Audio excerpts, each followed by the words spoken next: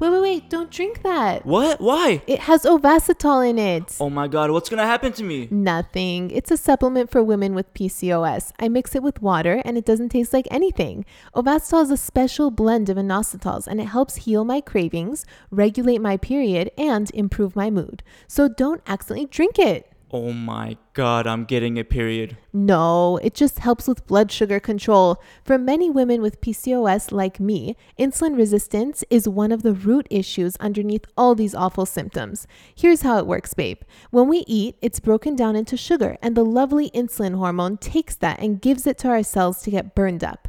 But when our cells are resistant, insulin is left floating around in the bloodstream, making us think we're still hungry, leading to awful cravings. Not just that, insulin triggers high testosterone, which affects my period and my mood. So I'm not getting my period. No, babe, you're not. But I am. This episode is brought to you by Pure Spectrum CBD. Sirak and I have been taking CBD and we are loving it. I'm holding the tincture right now. Tallene, can you open your mouth, please? Now? Yeah, I'm gonna give you a dosage. Now keep it there for 60 seconds. While she does that, let me tell you the great benefits of CBD for PCOS. Studies show it reduces cortisol, improves insulin sensitivity, reduces inflammation. You can go to purespectrumcbd.com now to order and use the code THESISTERHOOD, one word, at checkout for 20% off. Now, Tallene, hold it for 30 seconds longer while the sisters enjoy the show. Welcome to A Sister and Her Mister, a podcast where we show you the real behind the scenes of how we balance the PCOS lifestyle in our marriage, gluten and dairy free. I'm Tallene, your fellow sister and registered dietitian. And I'm Sirak, husband, engineer, and PCOS personal trainer. We're gonna make PCOS a little less overwhelming and a lot more fun. Sister and her mister. Welcome, everybody. Yes, welcome, sisters, to a new episode of the podcast, A Sister and Her Mister. We have Dr. Jolene Brighten here to join us. Yay, we're so excited. Thank you so much for coming on, Dr. Brian. Yeah, thanks for having me. I love that, a sister and her mister. Just a brief introduction before we launch into this podcast, just so and everyone in the audience knows who you are. If you don't know already. If you don't know already and you haven't read her book already, Dr. Jolene Brighten is the author of Beyond the Pill and is a prominent leader in women's medicine and the emerging signs of post-birth control syndrome, studying the effects of hormonal birth control on female health. She's a fierce patient advocate and completely dedicated to uncovering the root cause of hormonal imbalances. Dr. Brighten empowers women worldwide to take control of their health and their hormones. She is an international speaker, clinical educator, medical advisor within the tech community, and considered a leading authority on women's health. Her work has been featured in the New York Post, Forbes, Cosmopolitan, Huffington Post, Bustle, The Guardian, and ABC News. Great introduction. I know, isn't that amazing? That's pretty flawless. I'm like, nice, well done. Yeah. And just for the sisters, we wanted to have Dr. Jolene Brighten on because she's a prominent leader in this field, but also, as most of you know, tomorrow is PCOS Awareness Month. And we kind of wanted to start this month off with a very, very prominent leader in this field, and we want to kind of spread the information. You know, there are always many questions about birth control and like whether that should be the first thing or second thing. So we kind of wanted to, spread that awareness like from the first day of the month. That's right. Mm-hmm. It is. It's always the go-to. You have PCOS, and what do most women with PCOS hear? You have PCOS, you're infertile, or it's going to be really, really hard to get pregnant, and birth control is your only option. Have a great day. That's about it, right? Yeah. That's the appointment, the initial appointment. Would you say you see like a large number of women with PCOS? Oh, yes. So, 1 in 10 women are, it's expected that 1 in 10 self-identified women are expected to have PCOS. And so it does make up a large portion of the population. And so we have to keep in mind that there's the people we've diagnosed, and then there's the people we haven't even diagnosed yet, who maybe got put on birth control for irregular periods, or maybe they were having acne. They're having other symptoms, and because their doctor is still stuck in the archaic mindset that anyone with PCOS must be overweight or obese, they sometimes don't get screened, or they don't get their symptoms taken seriously, or because there's just this magic pill I can pass you and make everything go away and fix you, They don't even ask the question as to why she has those symptoms, which is a big part of the work I do. Look, if you want to use the pill, I have no problem with that. You want to get an IUD, a patch, nickel ring, like whatever works for you for pregnancy prevention, I'm going to support you in that. But when you're being passed these hormones as a fix to your symptoms, and no one's asked, why do you have those symptoms or what else could be going on? Or talking to you about the nuances of your individual's needs and your body going on that birth control, we've got a big problem. Right. Yeah. Totally. And oftentimes when they get off of birth control, they find that their symptoms come back, all of them. Oh, yes. With a vengeance. Is this part of both post-birth control syndrome? So post-birth control syndrome can be the return of symptoms that you had before, which were completely or mildly suppressed. Birth control doesn't always work to suppress things like acne. So it can be a return of the symptoms you had before, or it can be brand new symptoms that you never experienced before. So for some women, they never had acne, as an example. They get off birth control, now they suddenly have acne. Or they get off birth control and now they have headaches. They get off birth control, now they're starting to have gallbladder symptoms coming up. So it can look like a lot of different things because hormonal birth control, just like your natural hormones, dock on receptors that exist throughout the entire body, which means they can impact every single system in the body. And this is a problem with the compartmentalization of medicine. Now, it's great when you need a specialist to have the person that's like, kidneys, I'm all about kidneys, I just do kidney, yay. But for the most part, for like the day-to-day stuff we struggle with or just getting in tune with our body, that disconnect can be a disservice where you go to your gynecologist and you're saying, okay, I've come off of birth control and now I'm having gastrointestinal issues. So I'm having like diarrhea or bloating. And they say, well, that's not my wheelhouse. You're going to go to the gastroenterologist, and that can't have anything to do with birth control because birth control, reproductive organs, lady parts, and that's where they rest things instead of saying, no, actually there might be something to that, which we know through studies that there is. You know, women often get dismissed or they don't get their needs met or they don't follow up going to that next specialist because let's face it, nobody wants to bounce from doctor to doctor or go to these additional appointments. I say that as a doctor, we're the worst patients. We are the worst patients. But, you know, that can happen as well. So with post-birth control syndrome, maybe it's what you had before, maybe it's what you had before mixed with some new things, or maybe it's entirely new symptoms coming back or coming on. What does post-birth control syndrome typically look like, and how do you treat it in your practice? So like I was saying, post-birth control syndrome, it shows up, you know, typically 4 to 6 months after stopping hormonal birth control. It can be sooner, it can be later. And something really important for women to recognize is that first bleed that you have when you stop the pill, you pull the ring and you don't replace it, you don't put a new patch on, that's not an actual period. So the entire time you're on birth control, you are not having a period. There is no cycle. If there is, then you might get pregnant, and that's not how it's designed to work. So there's no cycle, there's no period. Very important if you have PCOS, because when your doctor says we fixed your period and then you come off that first bleed, that's a withdrawal bleed, then you have no period after that. Then women often think, okay, well, the pill fixed me and the only way I can be fixed is while I'm on it. Well, no, it didn't actually fix your cycle. So with polycystic ovarian syndrome, the loss of menstruation after stopping birth control is expected. So if you had irregular periods or you were diagnosed with PCOS, when you come off, we expect it could take 6 months to see your period come back. So with that wouldn't be post-birth control syndrome. That is PCOS. If you've had that diagnosis before, if you haven't had the diagnosis before, now you've got to go, you are in that PBCS, that post-birth control syndrome limbo, while you're waiting to get that diagnosis. So if you lose your period after birth control, we don't want to just assume this is part of post-birth control syndrome and it will come back. We want to work it up and see what else could be going on. For example, hormonal birth control impacts your thyroid. So it could have led to a thyroid issue. That could be the root of your regular periods. But for some women, we can't find anything else going on. There's just a hiccup in how their brain and ovaries are talking. Because for however long you've been on birth control, so this is how it stops you from ovulating. Everyone listen up, because none of us get told this. And if you got told this, that's awesome. You have a great provider. But birth control works at your brain level. So it works at the brain level to stop the brain from secreting hormones that then talk to your ovaries. So when you come off of birth control, it can take some time to reestablish that. It can be 3 months, 6 months. We know with Depo-Provera shot, that can take up to 18 months sometimes for you to start ovulating again. And that can be true for other forms of birth control, just depending on your body.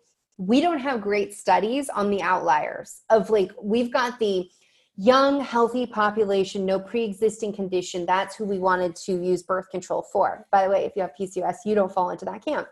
What we don't have this study on is, well, what about the women who do lose their period afterwards? And like, you know, everything was normal. We don't have a giant, large, robust study on that. So we have to understand that most of the studies, we are looking at a young, healthy population. So when you come off of birth control at 40, you weren't in the studies. We weren't thinking about you when we did that research, right? So with post-birth control syndrome, there's the period problems that can come up. There's the skin problems. We can see acne, cystic acne, oily skin, hair loss. We can also see issues with eczema, psoriasis, weird rashes that seem to come out of nowhere.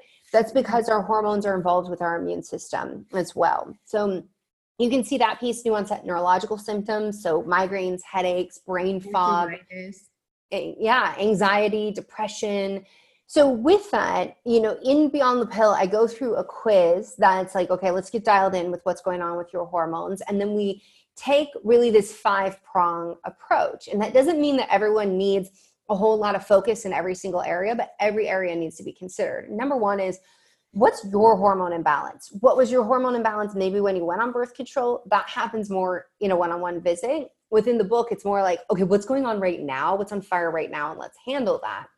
But, you know, as it relates to PCOS, you know, one of those prongs is metabolic health. So hormonal birth control is inflammatory.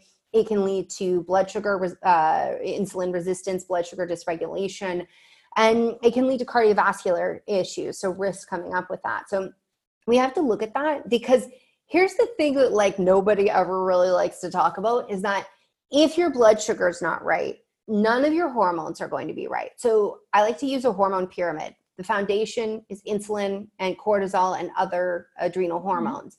If that foundation isn't right, right above that's your thyroid. That's not going to be right. Right above that is your sex hormones. That's the tippy top. That's where the symptoms really present. And we're like, oh my God, like I have to handle this. But it really comes down to, how is your blood sugar? And not everyone, you know, this is the tricky thing with PCOS is that people are like, well, not everyone with PCOS has insulin resistance. And I always ask the question of, or is it that they've got their diet and lifestyle so dialed in that insulin resistance is not presenting? So is it true that not everyone with PCOS has insulin resistance? Of course that's true. You guys know people who have been able to put their insulin resistance in check. I have tons of patients who they had insulin resistance. They only use diet and lifestyle. Insulin resistance is in check. So is it that like not everyone has it, so we don't talk about that with everyone? Absolutely not. Like everybody on the planet needs to be evaluated for blood sugar and how their insulin is, regardless if they have PCOS or not. If it doesn't show up in a lab, everybody listening, please understand that is one snapshot in time. It might not be showing up. Right. So what many of us will do is, rather than just looking at fasting insulin, even a hemoglobin A1C, which is the average of the last 3 months, or fasting glucose is like kind of worthless for the most part. It's like a quick and dirty screening tool, but if it doesn't come up, I'm like, it's not enough to hang our hat on.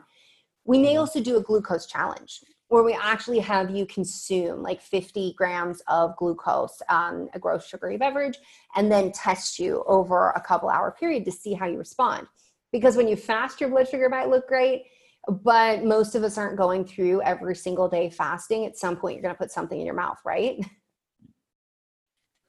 Yeah. And like statistically speaking, 70% of women with PCOS have insulin resistance, but like that 30%, how much of that 30% just has it under control? And then we even see like the impact, like through our Instagram comments and questions that we get, it's usually 99% about insulin resistance, like the symptoms of hirsutism, which can be linked to insulin resistance and such. So like, I would agree that I feel like that's one of the bigger main sources of Yeah. like all of our symptoms. And also even just the slightest bit of insulin resistance, like that's maybe not detected in blood work, can trigger symptoms, and people overlook that often, or doctors are often overlooking that, or not even checking for blood sugar dysregulation and just handing Yeah. birth control. Well, because sometimes they'll look at you and say, well, are you overweight? You're not, you can't have insulin resistance. And that's why I said, like, that's archaic. Like, that is, I'll see these doctors who are like posting about body positivity and how like, oh, you can't judge someone's health by the way that they look. And then they'll have a post about like, oh, well, you only need to, like, or I'll see a video where they're like, you only need to check insulin if you're overweight. And I'm like, yo, did you not just hear what you said before? Like, there's a disconnect here, because you cannot gauge someone's health based on their appearance.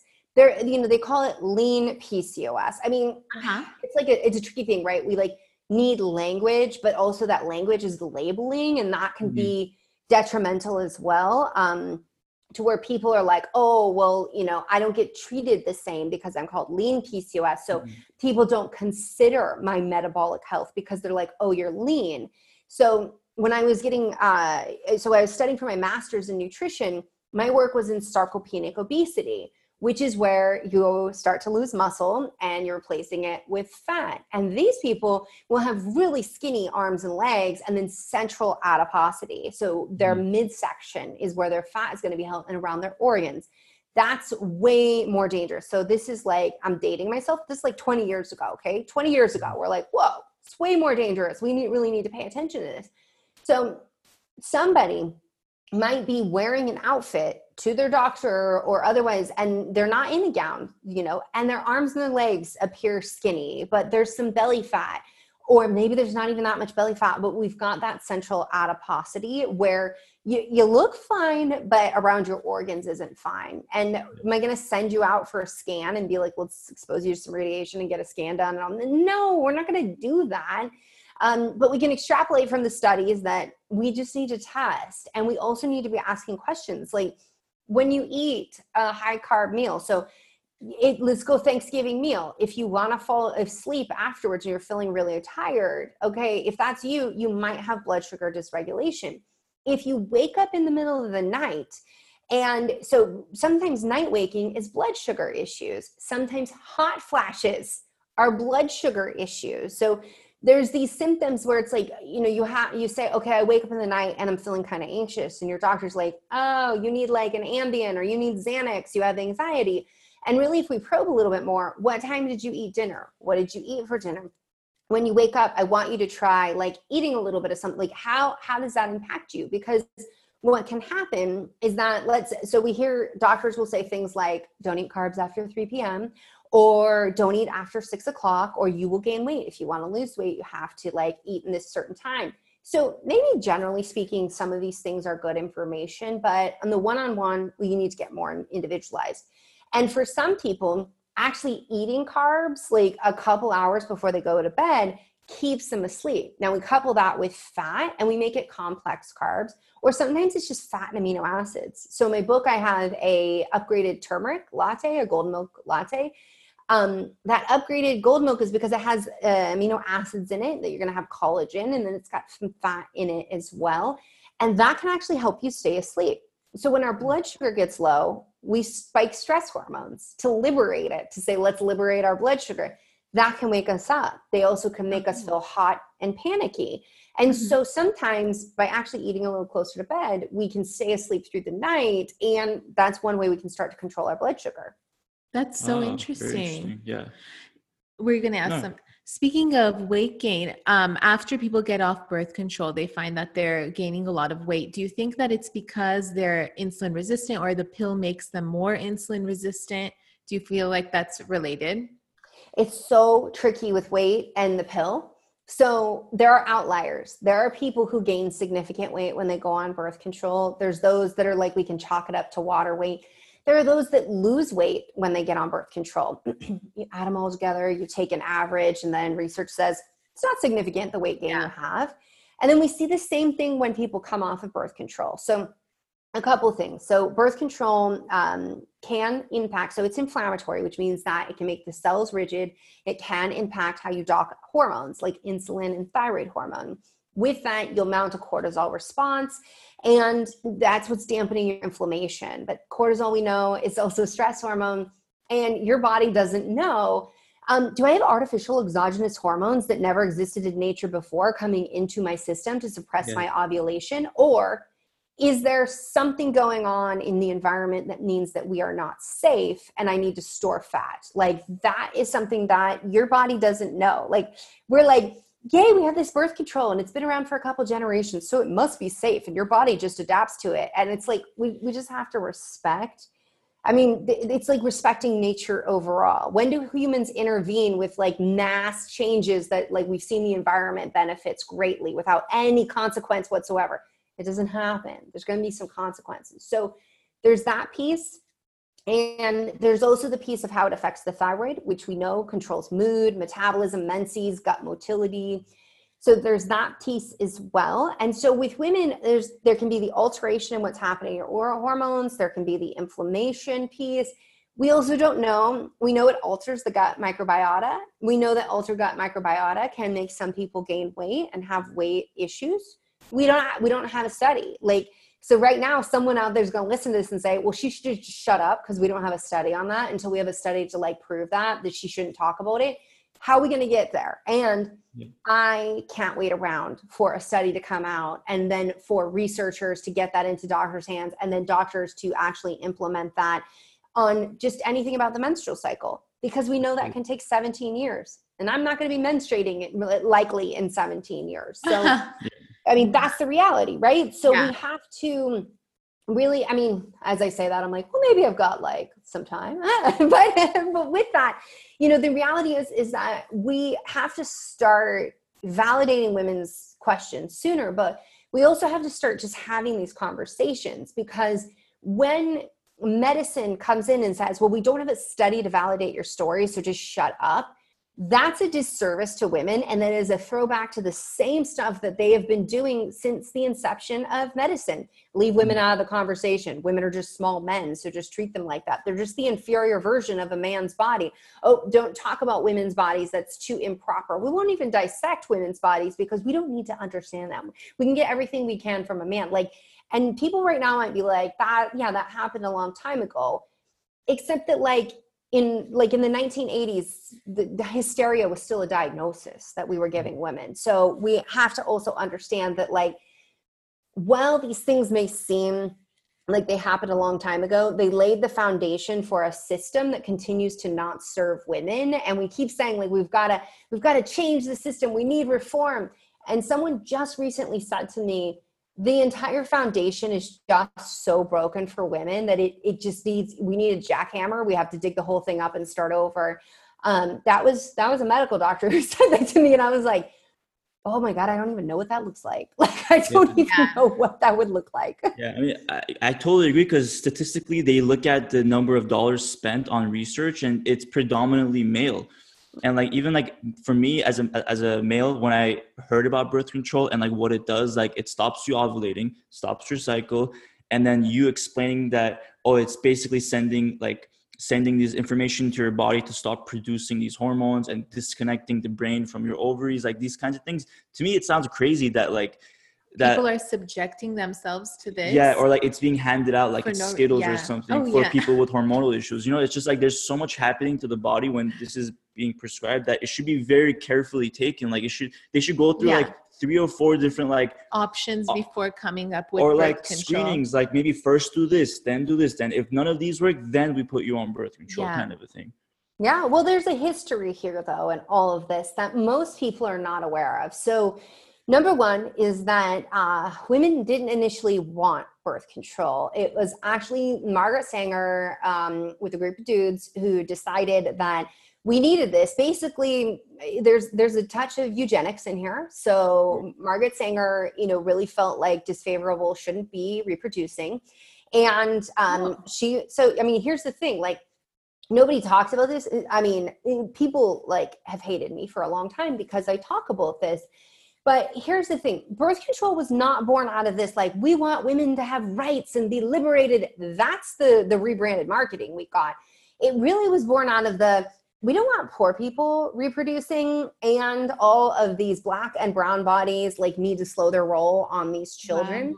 Wow. And so what they did is they actually brought birth control to Puerto Rico. That's where they did the initial trials and here's the thing. It was not done with consent. It was not done with a true informed consent. So the initial trial on birth control did not believe women needed a true informed consent. And they believed that women needed to have their bodies controlled so that they did not create more babies. And so that's really what came in, and it was exploitive. They exploited the Puerto Rican women, and some of them died, and that was pushed underneath the rug, and then we didn't talk about it. Then the birth control, was brought in. There were other trials where female med students, they wanted to become doctors. They couldn't stay in med school unless they subjected themselves to taking birth control. It was a lot of coercion. Wow. So birth control, this is where it started, right? Now, look, I did the pill for 10 years. I'm not anti-birth control. I'm grateful that I had that available, but I also did not get the informed consent. And an informed consent is an ethical obligation to your provider to do exactly what you just said. Explain how it works, explain how it might impact you, explain what your other options are, and give you options. But most of the time, we are still coerced into using birth control.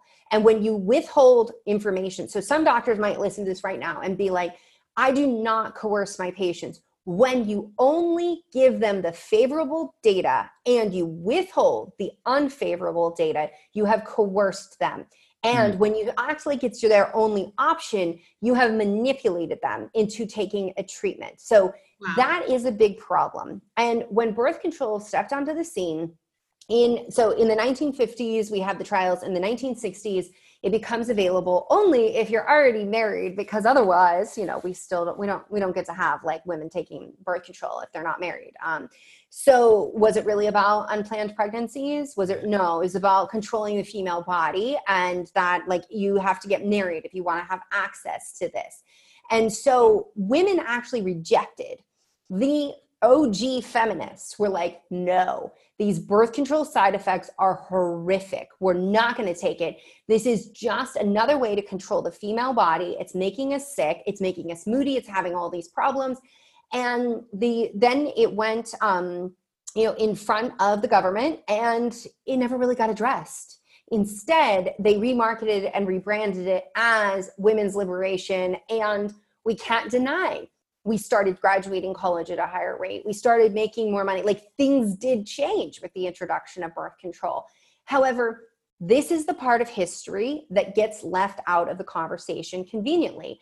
I mean, when I learned that Margaret Sanger met with the KKK to help forward the birth control agenda, I lost my mind. I was like, whoa. Like, so I come from a large Hispanic family, which is why my family's history with medicine is very different than like my white colleagues. Like they're like, yeah, no, it's all good. Doctors help everyone. And I'm like, see, but like I have family members who had forced sterilization. So I come from a different place to be like, we have to be telling the full story here. Does that make birth control the devil? No, but it also means that if it doesn't work for you, you're not broken and you're not the problem. And that we have to start just telling the truth here, because we can't expect to change a system. So as doctors, me right now, I can't expect to change a system whose history I won't even acknowledge or won't even discuss. Like, how can we improve if we're just like, hush, hush, hush? And I also think it's a tremendous disservice. So this is part of my dedication and Beyond the Pill to every woman who went before us, so they could show us there's another way. To these women who lost their lives, so women who continue to lose their lives because they don't get a full PARQ and informed consent, like, your name should not be forgotten and erased from history, because the narrative goes, if we talk about this ugly history or we talk about the side effects, then women will be afraid and not take birth control. They're not dumb. Stop treating women like they're so dumb, and that the only person who knows what's best for a woman is the one that wears the white coat. We have to stop that rhetoric. Women should be informed. I'm one of the doctors that's like, let social media educate women. Let these conversations take place. When you see other doctors saying we need more censorship, only doctors should be allowed to teach on social media, only doctors should be allowed to have these conversations. There's organizations that are coming up being like, we are doctors and we will be the ones to police all health information on social media. We're just scared. Well, come on, but like, we can be real here that like, is there misinformation out there? Yeah, there definitely is. However, I'm of the mindset that I can teach people how to think critically, how to understand their body so well that your doctor can't gaslight you and someone on social media can't either. And that's where I really think we need to go, is stop saying doctor is gatekeeper to all information. This happens with PCOS so much. It's almost as if sometimes that you are left undereducated, so you will just do what you're told. And that's what propels women to go into, Facebook groups and to go on Instagram and follow accounts and go on YouTube and do their own research.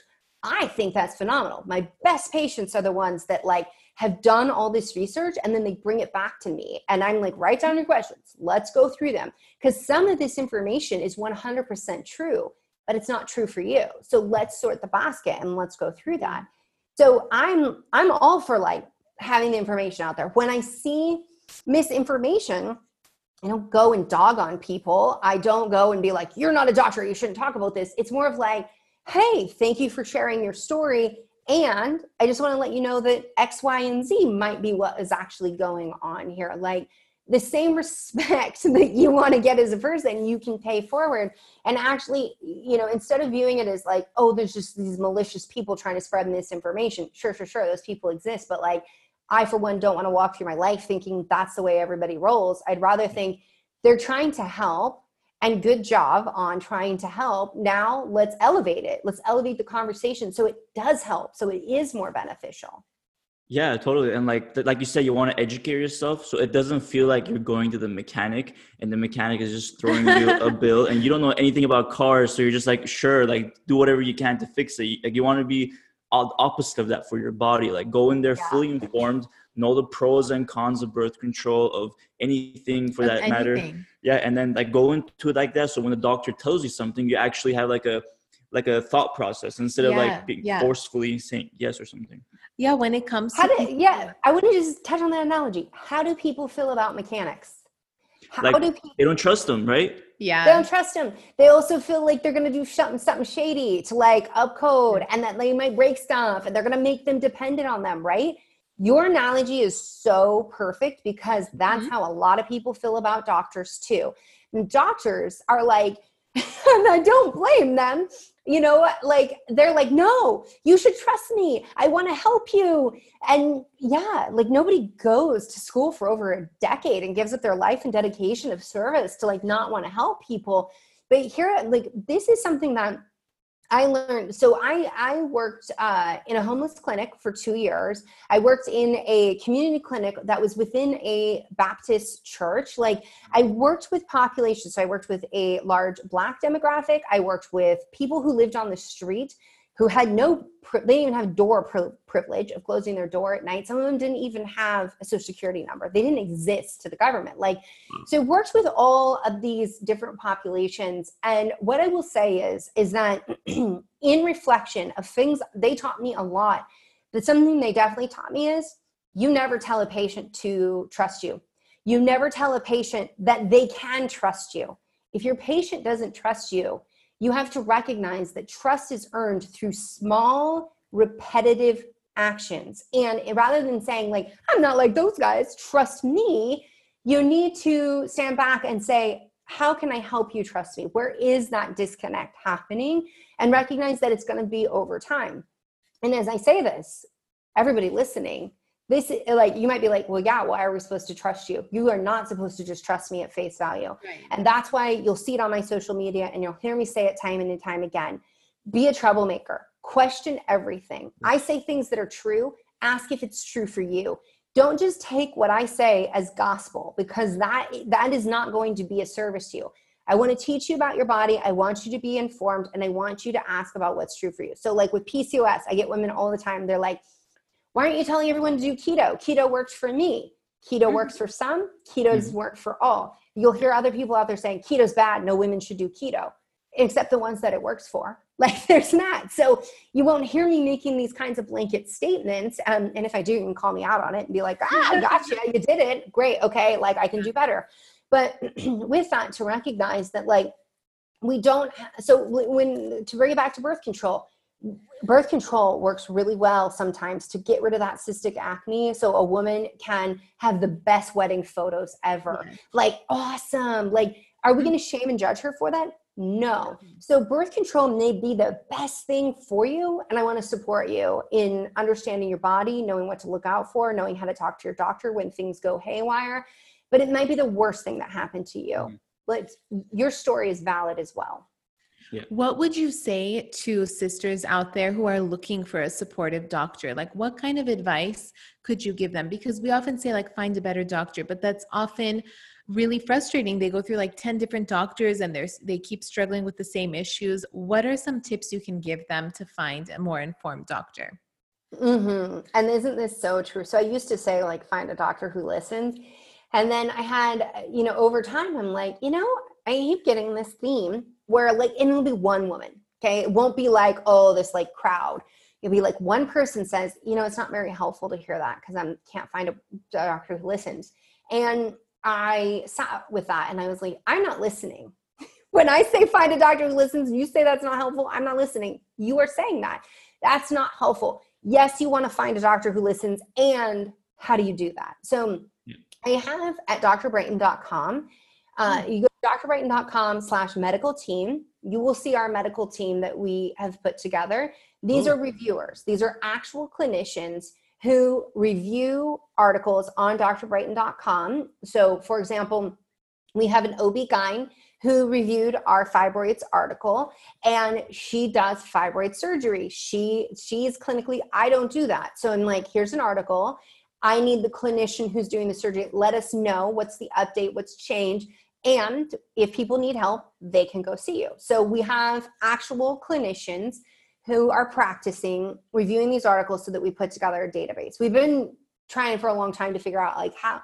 So I was sending people to the American Association of Naturopathic Physicians, to Institute of Functional Medicine, to the Academy for Advancement in Aging, the A4M, and sending people to these databases. But then people were coming back to me and saying, that helps, but sometimes it's like a needle in the haystack because I contact someone, they're not practicing, or they're like on the functional medicine's website, but they're not actually practicing functional medicine. They just like went to a conference, but they're not really practicing that. So it became like, okay, a question of how do we do better? So that's one thing. If you guys get on there, you're going to see there's like a dozen docs. We're working on it. I was like, how do we vet doctors? Because I'm like, I don't want these people on my website if they're like just paying to be here, right? Some people, like most databases are paid for databases where people pay to be on a database. All that is who has money and wants to pay. Does that actually help? So instead, these are doctors that I'm in communication with. Have I been in their practice? No.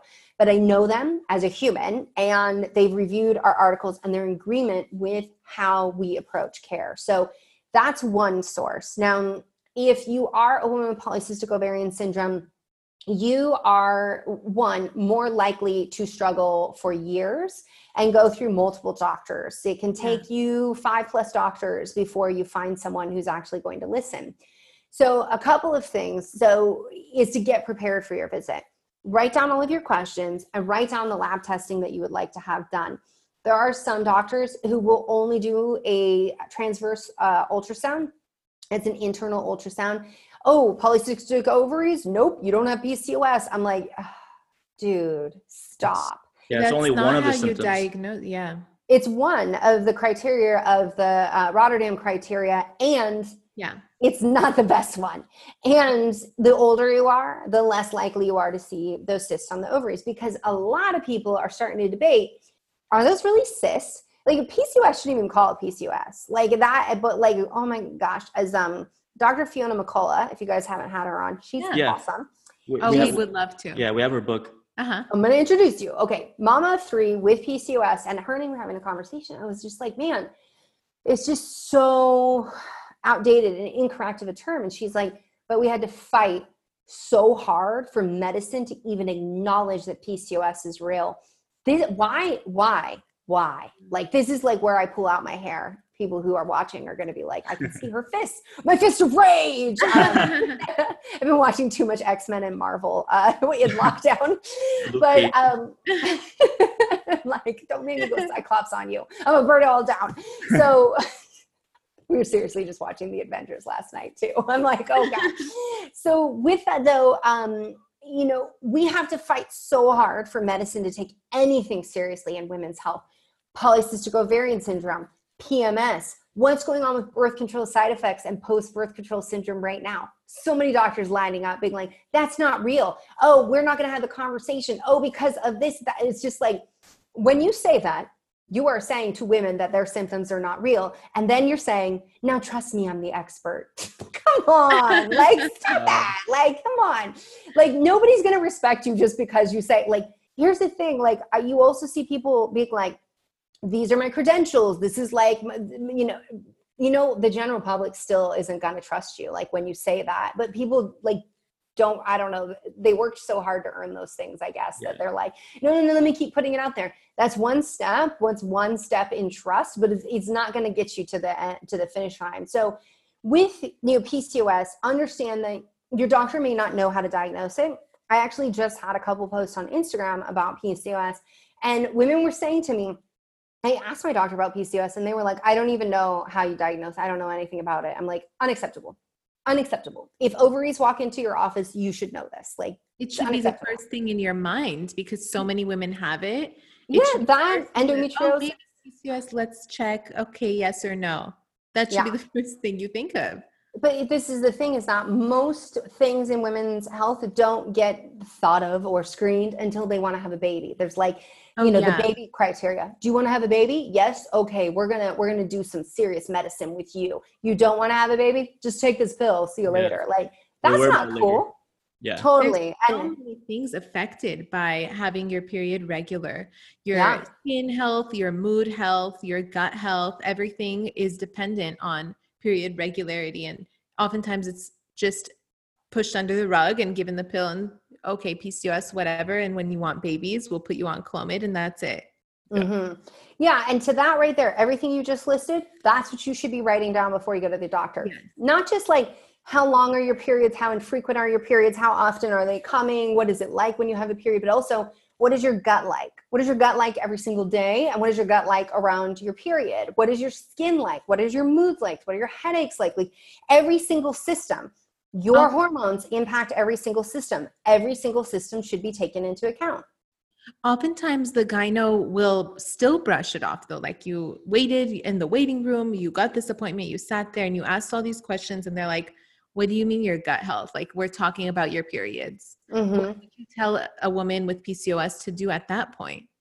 So one is have the list of labs and come at it from a place of like, hey, so here's the thing, as much as I kind of like went off on doctors, they're still humans. So you want to like be kind to them, because if you're not kind, they're going to go fight, flight, or freeze, run out of the room, shut down, maybe even go off on you, make you feel bad. Not like, and it's something where people are like, oh, you're a doctor. And it's like, but you're still a human and you still get response. Like when people come at you, you still like, as a human, your hormones are still going to tell you, run away. Like this is scary, run away. So with them, you want to have the list of labs and to say like, I'm having these symptoms X, Y, and Z. And I'm just wondering, like, what do you think could it potentially be polycystic ovarian syndrome? Would you be willing to run these tests and rule it out? If they say no, then you say, well, what I would like you to do right now is I'd like you to document my request and then your reason for denying my request, because I'm going to be asking for a copy of my chart notes. Oh. They're going to probably give you those labs, because the thing is that becomes their problem if 5 years down the line that they missed that diagnosis because they decided they didn't want to deal with it and they didn't want to bother in that moment. So that is something that I definitely recommend, because if you say that in a visit, then they've got to write that down. They've got to put that in the chart notes and to say, I'm going to be requesting these afterwards. And you can say, and so you can't record, don't be recording your doctor. Okay. Like don't do that, but you can write it down and you can say, and I'm making a note that I requested this right here in writing and put the date on it. That's documentation on your end. If they come back and say, oh, that never happened, it's like, no, it happened and you didn't do what I asked you to do. But most of the time they will end up doing those labs for you. And if they won't, they might write their reason, and they might have a good reason. Like, it is potentially that they would say, so let's say that you are, this is like, if you are asking for like a full thyroid panel to your primary care provider, and they say, I am only going to run a TSH because like, I don't, running these additional labs, I don't know how to interpret those, and it wouldn't change my treatment recommendations to you. That's a valid reason, but you need to know that. And they sometimes won't say that. They'll just be like, no, I'm not going to run those, so you don't need them. Yeah, okay. And by the way, it doesn't mean you don't need them. You might still need them. But what they're saying is, the right doctor to get that exactly. And with them stating that and putting in the chart notes, like, cool. Now we all know where we stand. Now, to find a doctor, I would say, like, the last thing I'd say is, like, if you want to be as successful as possible, talk to other people who have had good experiences with their doctor. So if this is why I'm like, get on social media, ask people, say, I have PCOS. This is the area I'm in. You don't have to give people your address. You can just say, like, this is the area I'm in. Has anyone who works with a good doctor for PCOS? And women will come in and support you. When women find a doctor they like, they will be like, let me tell you about my doctor. Like, let me just give you. Yeah. And that's something that word of mouth is like going to win every time. Do you have a list of labs on your website that people can look at and reference before going to the doctor's office? Because I'm sure women in the audience are like, okay, but what labs?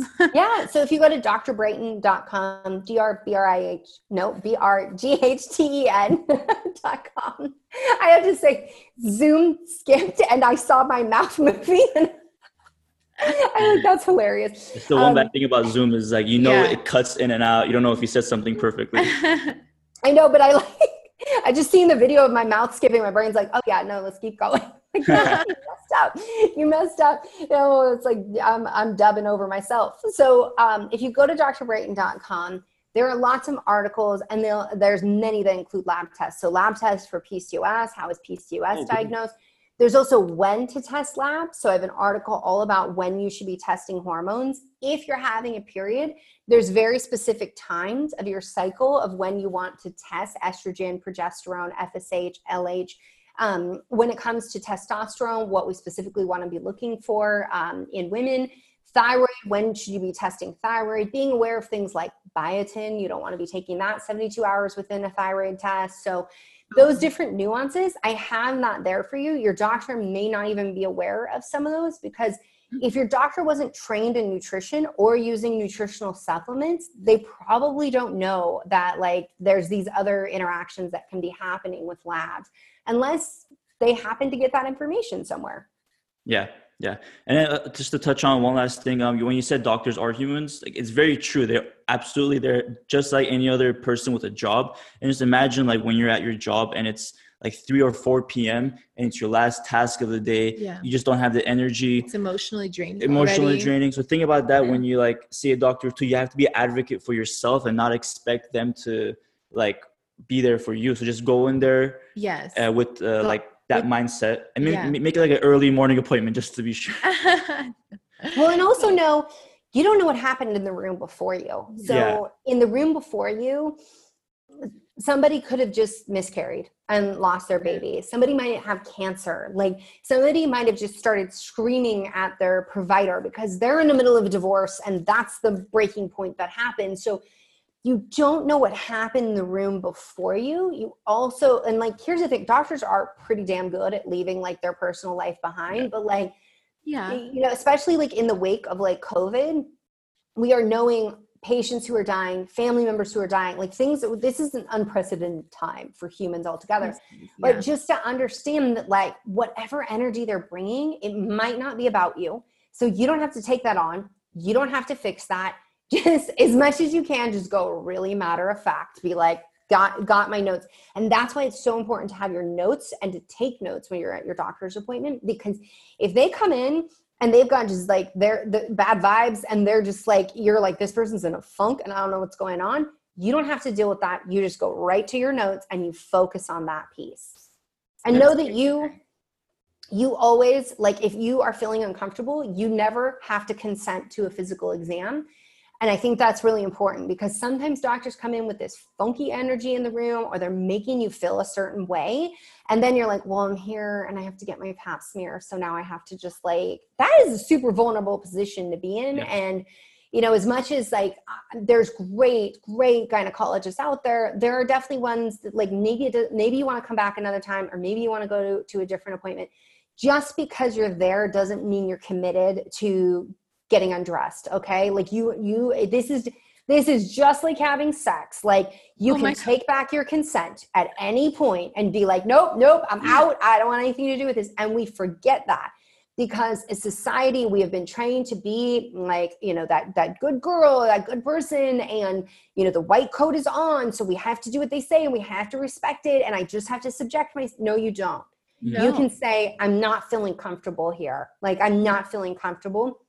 And you can say, I am not feeling comfortable because of your behavior, and I would like you to document that in my chart notes instead of calling me non-compliant.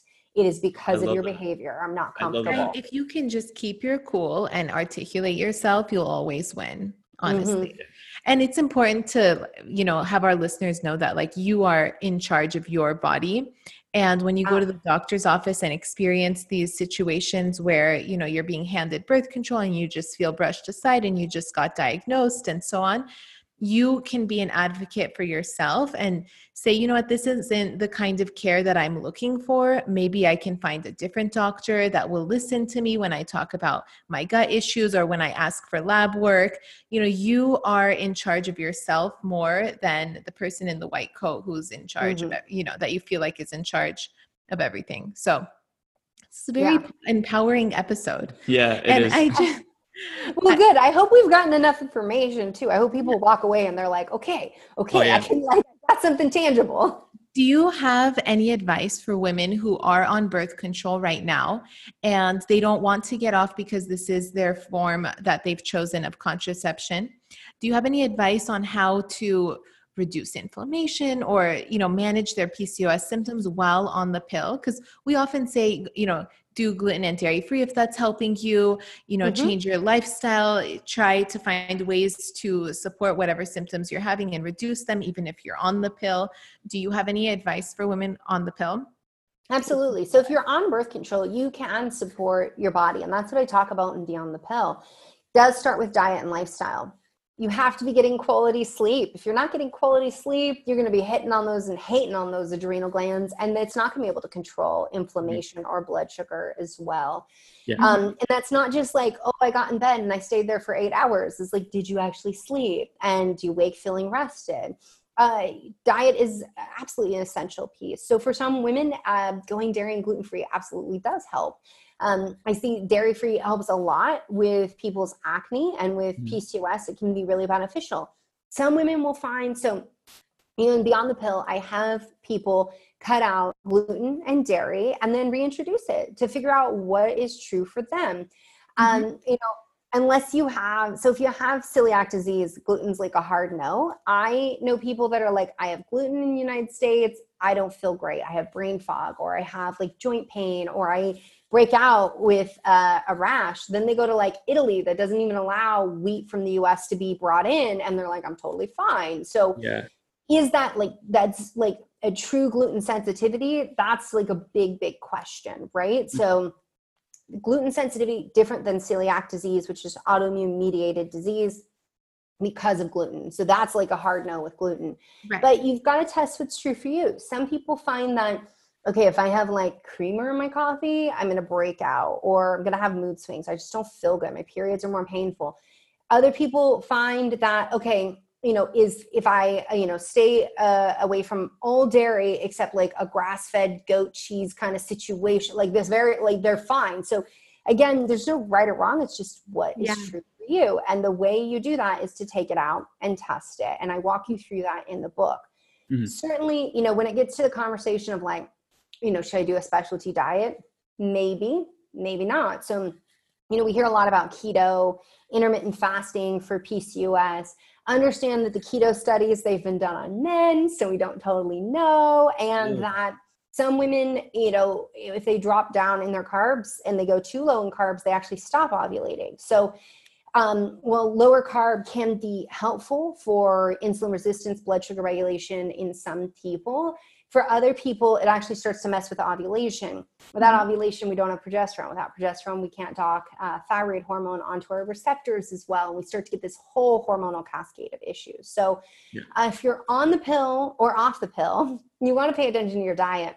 And one key thing of being on birth control is making sure you have complete amino acids that runs your detox pathways through your liver and helps you get that estrogen out.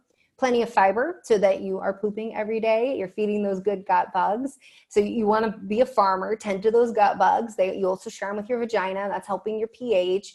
And eating cruciferous vegetables. So things like broccoli, kale, Brussels sprouts, cauliflower, those will help you with your estrogen detox as well. And they're going to provide you fiber to get that out of your body. And then healthy fats, which is going to help with your blood sugar throughout the day if you're including healthy fats. Especially, you know, one thing that I like with PCOS, or, you know, I even do in myself, is starting the day with higher fats and higher protein and vegetables. So if you guys, anybody who knows me and like looks at my Instagram, my breakfast is always like protein and then like sometimes like 3 cups of vegetables. And it's because I'm always like, I don't know what the day's going to look like. I got to get my like veggies on the front side. That's great. But that's how I feel best. And I have energy throughout the day. If it's the funniest thing, like my husband was like, I want to mix it up. I want to make oatmeal. Oatmeal was like, don't feed Dr. Brighten oatmeal in the morning unless you want a 2 p.m. devil in your house. It's just something that like, and I've always been this way through my whole life, is like, and I look back to where I'm like, who was letting me start my day with like corn flakes? Yeah, I mean, that's like legit. And I'm like, and I would eat like, and somebody else, I know there's other people like me where you would eat like 3 to 4 cups of cereal for breakfast in the morning and then low fat milk. Like, what the hell, 80s? What was going on in the 1980s? And then I'd be like tired in the afternoon and cranky. And by the time I got home from school, I like hated everybody. And then in high school, so I want you guys to know, I'm going to tell you this so that you don't judge yourself, okay? Because like sometimes you're going to see my photos on Instagram and you're going to be like, oh God, she eats so perfect and she's so perfect. And no. Like when I was in high school, I would be like, okay, I'm going to eat cornflakes with like a 1/4 a cup of sugar put on them. And then like, I'm like not even going to eat, or I'm going to eat crumb donuts. But like, I don't want people to see me eat and it's like a cool thing not to eat. I was like way ahead of intermittent fasting, I guess. Or I'd eat crumb donuts and then think that was a good lunch. And then if like, once I got a job and I was working, like, and I had my own money, then I was like, yeah, I'm gonna go buy a 29-cent cheeseburger from McDonald's. Like that was me as a teenager. And then I'm like, why did I have so many problems? Why were my periods why did I feel so awful in my body? So you guys, if that was you or currently is you, know that like why I'm here, I'm telling you all of this, like I am just a little bit further on the road ahead. I fell in the potholes and I'm just turning around being like, there's a pothole, step to the side. Don't do that. That is such a good analogy. Very true. Because I was the same way when I was a teenager. Like I was eating burgers, a dollar menu, all this every day before I went to work. And it's just like you said, doctor, it's just like you progress in your life and you'll be at a different place 10 years from now. If you 1 year. Or 1 year. Yeah. It's just about like taking a step, one step at a time, and you just get there eventually. Totally. Absolutely. And that is really important to say. Yeah. One step at a time. You're not going to like 180 your life overnight. And I will tell you, my least successful patients is I'm like, we're going to go slow. I want you to incorporate this thing. And then after that, in the next week, try to bring this thing on. And like, we're going to go slow. And they're like, nope, I'm going to go from 0 to 100, like in 1 week. And I'm going to do it all. I'm going to change it all. And then a month later, they're like, I'm sitting at home, chugging a bottle of wine, drinking chocolate cake because I give up. And then they're like, oh, I'm so bad. I'm like, nope, that is totally normal and typical behavior. But if you go really slow and you're like, okay, so like I have a program called the Birth Control Hormone Reset Program. And my A-type personalities will come in and they'll be like, I want to do everything all at once. And then they like, just are like, I totally failed. What happened? And I'm like, I get that. I'm an A-type personality too. I'm like, I'm going to be the best at this as of yesterday. So instead in the program, we're like, we're going to do this mini challenge. And for the next 5 days, I want you to focus on this one thing.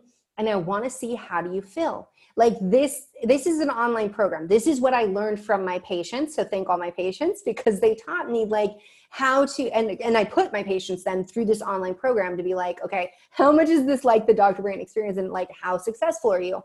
And with these small little challenges of observe how you feel and focus only on this one thing, this creates lasting change, because you changed one thing. You hyper focused on getting it right, getting that foundation, and not caring so much about everything else.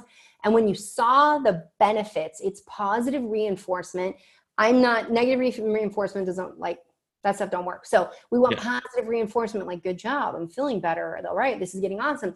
Then you've mastered that. Let's move on to the next week, and let's layer one thing after another, so that by the time that you get to the end of 5 weeks, you're like, oh my God, I completely transformed my entire life within 5 weeks. I'm feeling so much better. All this has changed. And it didn't feel like my life was like suddenly disrupted, because it was just taking those small steps every single day. But we often think like, okay, like, you know, people get on my website and they're like, okay, I have to sleep better starting tonight. Tomorrow morning, I'm going to throw out all my food. Tomorrow morning, I'm going to eat all the right things. I'm going to have that all dialed in. I'm not going to stress. Oh, I'm stressing. You shouldn't be stressing. I'm not going to stress. And like, oh, I'm going to exercise. I'm going to exercise like 2 hours every single day. And like, then you burn out. You should burn out, because it's not sustainable. We want to establish sustainable, life-changing behavior with a recognition that we're still humans. So if you want to drink a glass of wine, you drink a glass of wine. If you want to eat a piece of chocolate, you eat a piece of chocolate. And we just do us, and then we move on. And when I don't do diet dogma. I don't do this whole mindset. So I actually, like, because of the food pyramid, this is the irony, is that people are like, they vilify wellness. They're like, these specialty diets make people orthorexic. I was like, I actually had orthorexia because of the freaking food pyramid that was never based on science. And I betrayed my own body by thinking I had to eat 6 servings of grains a day, even though I felt terrible. But I was like, this is I have to adhere to this. And this is like, and I realized what that did to me. And I'm like, that's all dogma. All that ever mattered was, how did I feel in my body when I was eating these things? Absolutely. And knowing that you can also mess up. I also realized, like, I was struggling because I try to eat 6 to 9 servings of vegetables every day. And back then it was like, I can't eat all these, like, I can't eat all the grains and eat all the vegetables. And because the food pyramid said that grains outrank vegetables, I would be like, well, if I have to choose, I need to eat grains. That was all kinds of stupid when I look back based on what I know now. But like, what good does that do? Judging. But it's just to say that, like, anything out there that's super rigid can make you develop orthorexia and have an unhealthy relationship with food, which is where I come more from the perspective of, all that really matters is what's true for you. I might sit here and say, oh, gluten can do X, Y, and Z in some people. And you're like, that's not true for me. Then who cares what I said? It's not absolutely. true for you. Yeah. I'm a complete advocate of that, because we are over here saying gluten and dairy free, and it works for so many women, and it probably doesn't work for a bunch more.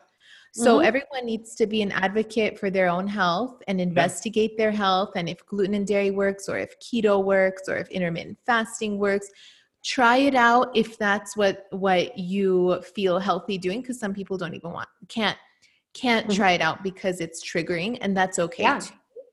Whatever works for you, get the support you need and push forward so that you can reverse your PCOS and live and thrive with PCOS and not have to struggle with all of these symptoms. And understanding that, you know, when it comes to food, with what you're saying, that you might also cut out gluten and dairy and be like, it didn't do anything. I don't think it's an issue. And then a year later be like, but wait, I cut out gluten and dairy. I'm doing way better. What happened? Well, there might have been something else going on. Like, there might have been like so much gut inflammation taking place that it wasn't enough to cut out gluten and dairy. And then later you find like, oh, that's working for me now.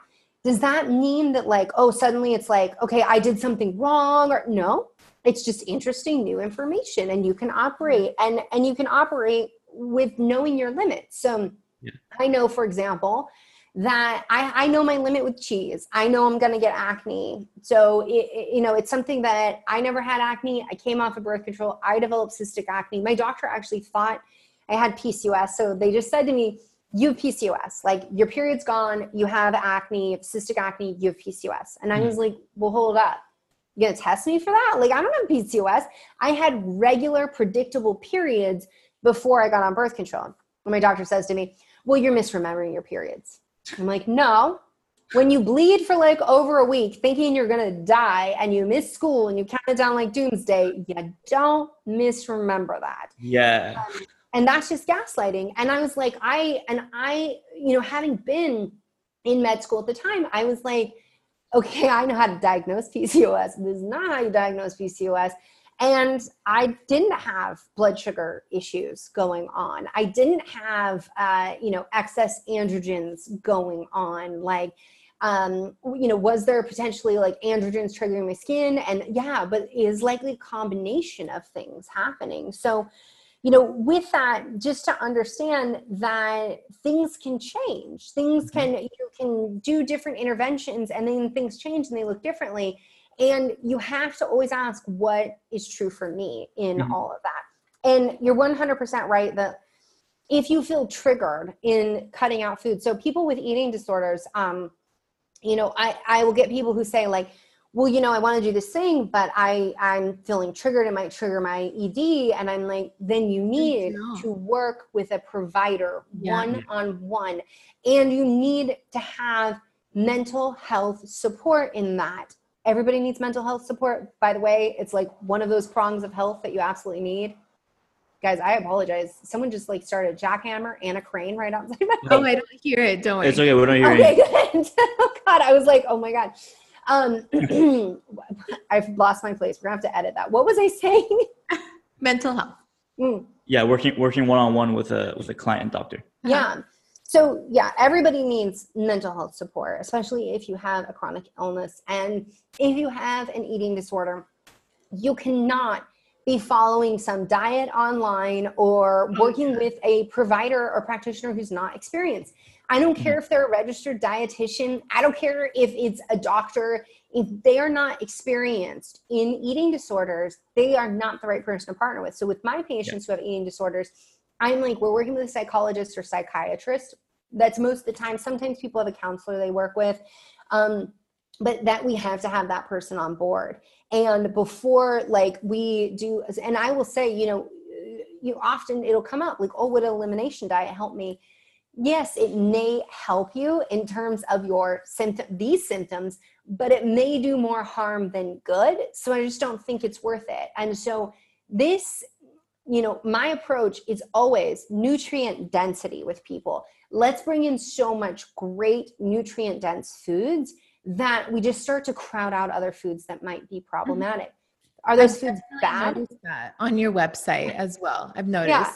So We don't all focus about on bad. vitamin deficient, understanding if you're deficient in something, replacing it with the right food, supporting your gut health with cruciferous vegetable. I have explored your website so much. Yeah, well, and that's what you'll notice. I don't sit there and say, this is a bad food. What happens when we label a food bad? When you say a food's bad and then you eat the food, now suddenly you're bad. How are you bad for eating food? You're not bad for eating food. Oh, well, I ate like the chocolate cake or I ate a bag of Doritos. And it's like, oh, okay. So you as an organism are seeking out the most calorically dense food because in nature that has the most nutrients. It just so happens that food engineers made your brain get tricked by this Dorito that you're eating. Right. I think that you did a good thing by eating the most calorically dense, i.e. nutrient dense foods, except it's devoid of nutrients. You're not bad for doing that. That's exactly how you're programmed. You just did a very good thing if you were out in the jungle or you were out on the plains, right? Or like, yeah, but sorry, you're a modern human now and scientists be tricking you. And so you're not bad for that. That's exactly what you're designed to do. So we have to move away from that concept. And that's really like, I think about the like just have a shake a day, like, oh, so we've got, our paleo or plant-based detox, which some people do really well of like just having that as a smoothie and that's all they do. And they're like, that's my meal for the day because it's like full of fiber and fat and they put all these things in it. But like, I know people that are like, okay, you like, you know, to be a healthy person, you need to like eat one meal a day and then have 1 to 2 shakes a day. Wait, Yeah. what? Like, so now like you're, and then they say processed food's bad, but then you have this highly processed food product. It's like, yes, it's food based, and yet that's very short-sighted. So it's something where like I give people the option. Some people are like, yeah, I just want to use that in a smoothie and have that. That's not really my jam. I will put it in a smoothie. I will have that. And then I usually have something alongside. I like to eat things.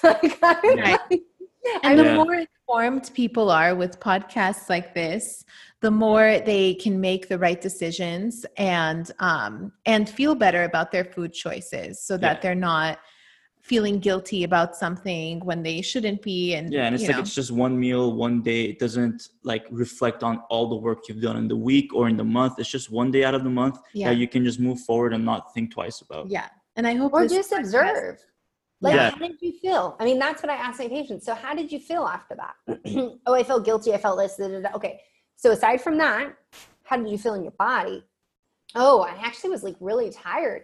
Yeah, my joints hurt for like a couple of days afterwards. Oh my God, my migraine came on. Oh, I couldn't poop. Like, okay. So now your body just mirrored to you what happens. Now you understand your threshold. That's interesting data. Like, that's the thing about like these like mess ups, as people call them, or like falling off the wagon thing. Yeah. Like, I'm like, it's actually data.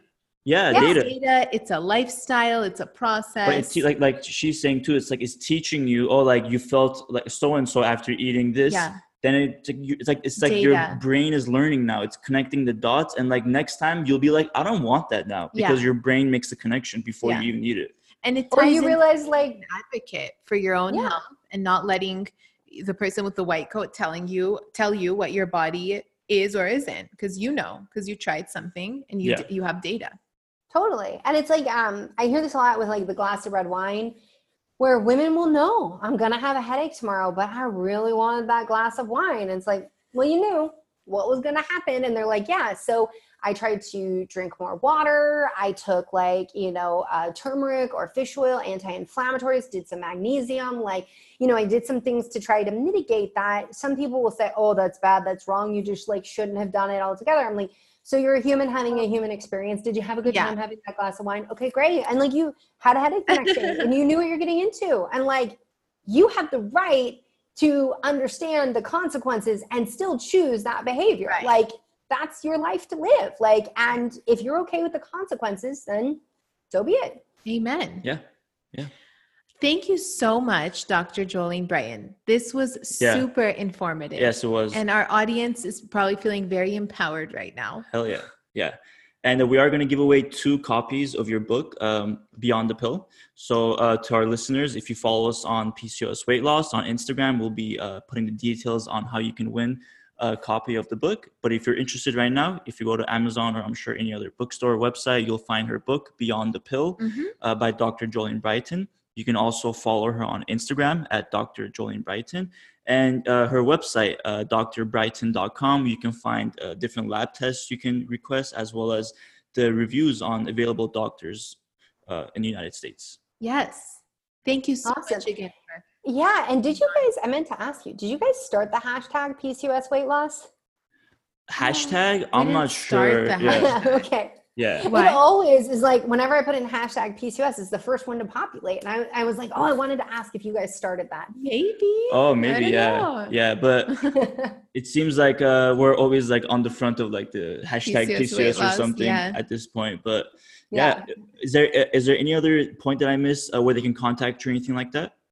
Well, one thing for people listening, if you are interested in getting started on a hormone balancing diet, you can go to drbrighten.com/hormone kit. And I actually have a free meal plan and recipe guide. You will not find serving sizes on there. People always write and they're like, what are the serving sizes? How much should I eat? I'm like, how much does your body want? Yeah, I'm like, you already know that. Yes. It's also important to understand that serving sizes, it's great for like gauging like how much food am I going to make, but also know that your portion sizes of what you're going to eat, if you are cycling, will change throughout your cycle. So you're going to want to, and you will intuitively move towards this. You don't have to have like some dogmatic plan that's like, oh, well, at this point in the cycle, eat this much carbs and this, that. No, listen to your body. It's going to depend on how well did you sleep? What's your workout regimen been like? But, these things will change as you start cycling. So just to understand, because if you're going to write me and be like, what are the portion sizes? You have to figure out the portion sizes for your body, because I'm not going to pretend to know what you need. Also, like, I always find it's not funny when people are like, this is the portion size everyone should eat. It's based on a 2,000 calorie diet. And I'm like, okay, is that even the right calorie diet for everybody? No. Yeah, totally. Bless you. Bless you. Thank you. Alrighty. All right. Thank you so much. Thank you guys. We'd love to have you back on sometime soon. Maybe talk more about birth control or any other topics that you'd like to discuss with PCOS. Absolutely. But yeah, thank you so much for joining us.